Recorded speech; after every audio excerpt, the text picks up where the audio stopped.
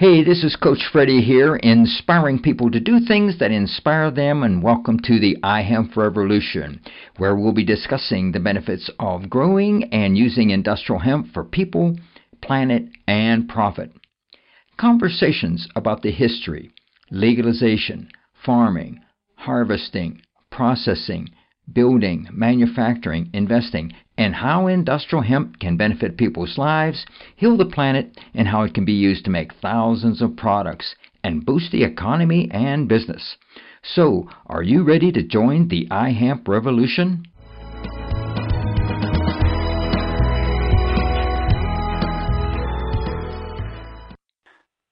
Hey, this is Coach Freddie here, and I am on the iHemp Revolution Roadshow right now. My first stop was in Giltner, Nebraska, and I'm speaking with Brad Bish, and he's the owner of Bish Enterprises. They are serving the agricultural community since 1976. How you doing, Brad? Good, Freddie. Great. It's glad to be here with you on the start of my iHemp Revolution Roadshow. Tell us a little bit about the history of Bish Enterprises. I know your father started this, and then you inherited it from your father. So tell us a little bit about that. Well, you're correct. My father, Harvey Bish, was a farmer and did local custom harvesting, and had a tendency to look at things a little differently than everybody else, and saw things as opportunities that other people saw as problems. And one of the things he witnessed firsthand in the early 70s was how he could put a John Deere corn head on an older International combine. And whenever you go to the field with a green head on a red combine that had a yellow bin extension on it, you attract a little bit of attention. So what happened is, at that particular point in the agricultural industry, soybeans were new to the market, a new commodity for farmers to raise, and if I remember correctly, they were worth about $12 a bushel. And at that time, they bore most of their fruit close to the ground, and there was not a good harvesting tool on the market to cut these that close to the ground over any width at all. All of the major manufacturers had rigid platforms, but they did not do a very good job of keeping close to the ground. Mm-hmm. John Deere had introduced a row crop head, or what they called an all crop head. And when my dad saw that, he saw that as a perfect harvesting tool for this new commodity. However, the limitation was that it was only designed to fit on a John Deere combine. Mm-hmm. So he saw that as an opportunity to help his fellow person in farming agriculture to be able to make these adapters or head changers, as he referred to them, so that the farmer that had a Gleaner combine could buy this head and run it on his combine, or the guy with a Ford combine. I don't remember how many different manufacturers of combines there was in the early 70s, but there was a lot of them. Yep. A lot of different manufacturers. What that inspired the original equipment manufacturers to do then, places like Love and Hart Carter started building add-on sickles that could be put on these rigid platforms to help them cut closer to the ground. Mm-hmm. And that is when the original equipment manufacturers took note and started designing and building the flex platforms. Okay, so there are adapters for the different equipment to run these heads. Yes, okay. Yes.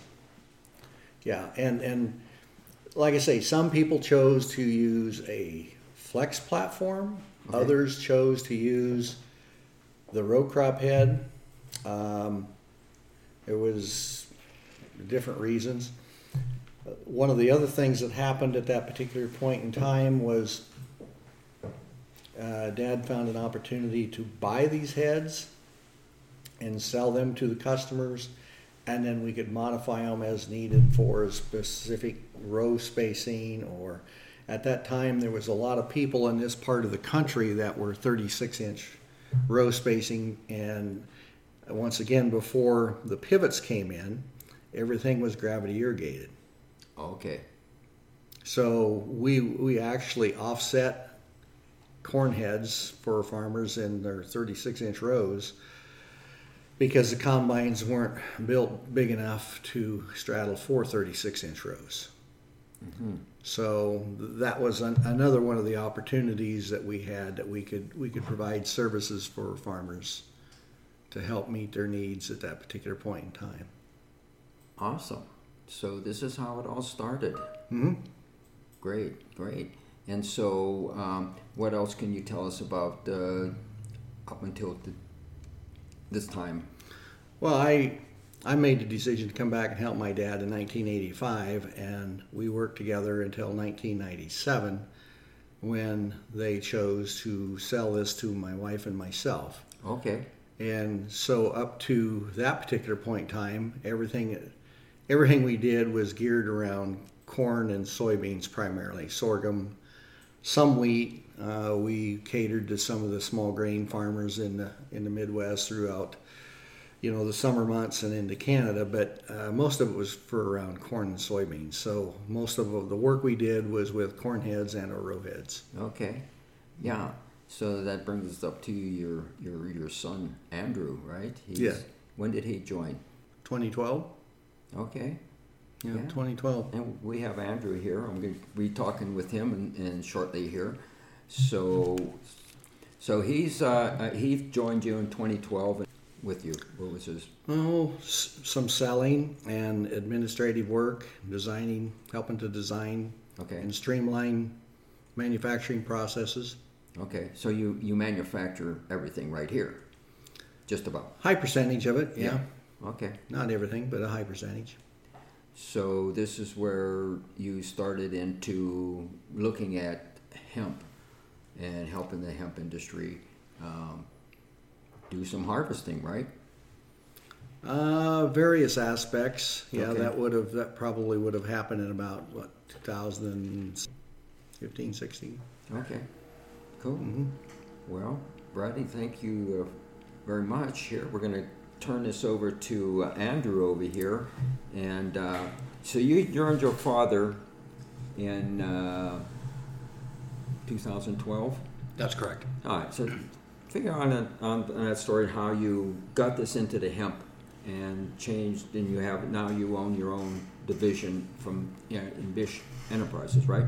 Yeah, absolutely. I'm very familiar with how we got here, and it was all really an accident. Most things are. Yeah. So when I came on board, there was a new project in development called the Super Crop Header, and Brad had made a deal with a gentleman in Kansas that ultimately invented this item, and then we had to re-engineer and decide how to market this. So we had been doing that for several years when one of our customers had seen us at a custom harvesters convention and reached out to us and said, look, we've been contracted to harvest a couple 100 acres of hemp. We want you to bring out your header, and we want to see how that's going to work for hemp. And that's really how we got into it. It worked fantastic. There were a couple other headers that they brought out and tested, and ultimately they started and finished with ours, and it picked about 170 of the 180 acres during the course of the 2 or 3 days that we were out there. Okay. So that's how we got started. And that was in eastern Colorado, a little town called Marshall. Okay, I know where that's at. So, and now your division was specifically with hemp is called the Hemp Harvest Works. Hemp Harvest Works. All right, and so that's how this is all starting, and this is where the hemp, I think, is going to be really picking up, especially in Nebraska and all this land that you have. It's flat out here for an industrial hemp, and not so much the CBD, but the industrial hemp for food, fiber, and and building, right? Oh, absolutely. I think CBD is definitely a challenge here in Nebraska. I joke with people that we've got more hemp in our road ditch than Colorado has registered acres. Yeah, exactly. So CBD, especially if you want to, understand how CBD grows, you don't want to get that pollinated. No, exactly. But industrial, we've got a wealth of property that's open that would grow tremendous hemp of the stalk variety or the grain variety. Great. So tell us a little bit about the equipment that you're developing right now, and a little bit about your specialty in that. Yeah, so we actually started out, and I'm really happy that the industry is moving towards the stalks and the grain, because that's how we started out. And immediately we found out that nobody was interested in what we were doing. So we made a turn and adjusted and started going into how do we harvest CBD. And we've developed some different headers. Last year we created a really neat header called our Super Crop LP, which is low profile. That header was designed to harvest CBD hemp in high velocity using a forage harvester. Did an excellent job. We then took that technology that was ultimately from our Super Crop header, borrowed that for the Super Crop LP, and then made a partnership with Formation Ag out in Colorado to create the Super Clean Cut header, which is a combination of the Clean Cut header of Formation Ag and then our Super Crop header. So our Super Crop LP row units, which are able to strip the flower from the stalk from 8 to 18 inches off the ground and then cut the material at that point, great for whole plant harvesting, is able to now be side offloaded instead of fed into a chopper. Okay. So that's the what we did there with Formation Ag. Now, this year we have been working on a couple other projects. We've got this new double header system, the double cut system as we call it, and what we're doing with that is we're able to put two headers onto a combine, and we can lift one of those into the air, currently up to 9 feet, but we could go possibly up to 10 feet if necessary, and trying to basically harvest the grain and the chop the stalk at the same time and put that into a windrow. That way a customer can just make one pass through the field and be able to take down a pretty tall variety of grain and also be able to get 8 to 10 ton per acre of stock material potentially. Okay, great. So that's one of our newest products. We just put that out, and then we also have the grasshopper from Formation Ag we can put behind the combine, and we can actually pull all the flower material that is going through the combine into a cart, and that can be basically used as a triple crop and be extracted if necessary. Okay. Or someday maybe it can go into animal feed if we can ever get that legalized, right? So. Yeah. It's good for humans, but the animals, you can't use it, right? So, but and then we got one other great new project, which is our new separation system. So we're able to take whole or partial plants and dry plants and feed them into this machine and separate out the stalk from the flower, and then do some seed separation as well. So that's really, really exciting for us because we can clean up a lot of material out there that has been plaguing farmers, and we can do it at 2,000 to 3,000 pounds per hour. Oh, great. But yeah, well, I was out there watching you guys there, and it was really fascinating. Yeah. So that's great. Yeah. So you're going to be marketing this to farmers naturally, but maybe how are you going to be marketing this through just other suppliers? So we do try to, when possible, work through some of our great dealers. Okay. Being in business since 1976, both my dad and my grandfather established a good network of relations with different dealers throughout the United States, Okay. John Deere and Case, and we sell a lot of our products through them currently. Okay. And so we do intend to reach out to them and work with them to sell some of these as well. Oh, awesome. So, great. So, what else are you doing out there here? So, outside of that, this year actually will be some legislative work. We've got the session's going to open up in Nebraska in July, and we've got a tough bill out there that we need to get to work on to make some corrections because it's not very farmer friendly in Nebraska. So okay. We've got that. I'm also this year I was elected to the Hemp Industries Association board. Yep. And I am the vice president of the Hemp Feed Coalition, as well as the president of the Nebraska chapter of the Hemp Industries Association, which I founded with Chad Fry and my brother Jacob towards the end of last year. Okay, awesome. So we have your brother Jacob here also too. He's in public relations. Any last things that you want to say, Andrew, before we get to your brother? No, just it's nice to see you, Coach Freddie, and I always love being on your show. All right, well, great. So Jacob Bish here is with us, and his job is public relations. That's what they call me, but I'm a bit of a jack of all trades. Yeah, that you're well needed then. So, tell us a little bit about what you do with the Bish Enterprises and the Hemp Harvest Works.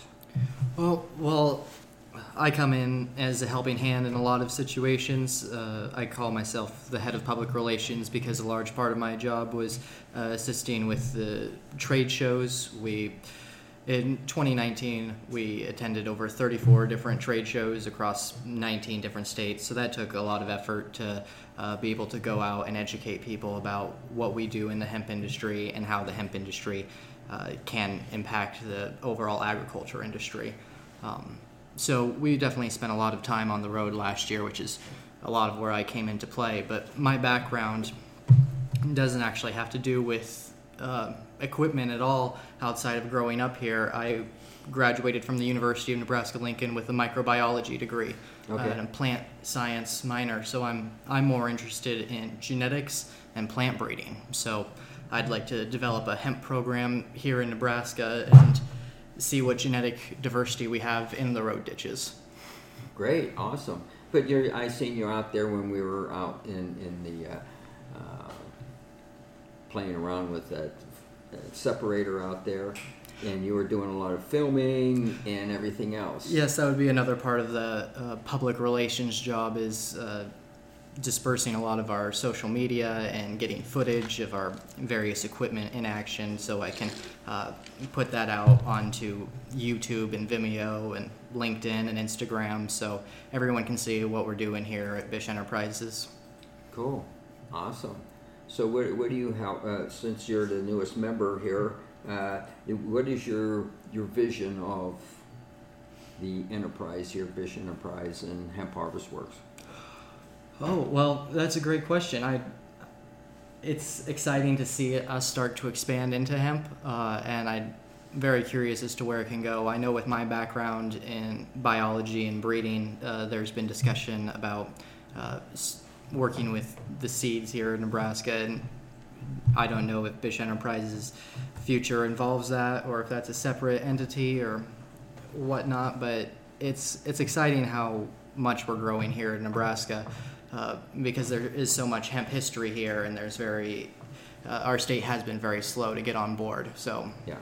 So do you know how many acres were grown last year versus how many is going to be grown this year in Nebraska? I don't know the number of acres. I do know there were only 10 cultivation licenses given out last year. Oh, okay. And I'm not sure the current number that's been given out this year yet, but I do know that the door has been opened and people are being allowed to give licenses, and it's not limited to 10 like it was last year. Okay. So that's exciting to see that some of Andrew's and mine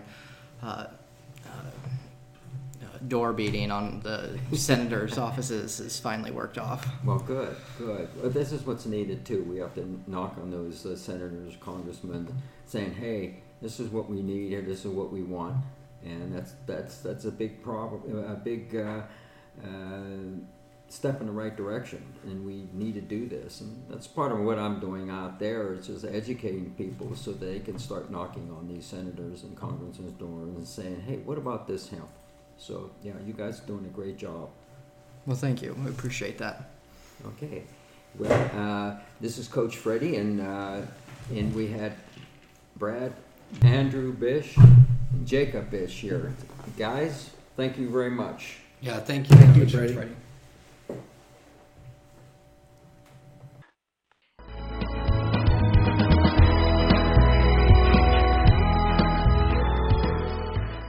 I want to thank our listeners for tuning in today, and make sure that you subscribe to the iHemp Revolution podcast on iTunes or Stitcher Radio. Give us a review and follow us on Facebook.com/iHempRevolution. Like us and then tell your friends. Help us spread the word about how using industrial hemp can benefit people, heal the planet, and provide long-term profit. This is your host, Coach Freddie, inspiring people to do things that inspire them, and thanks for joining the iHemp Revolution.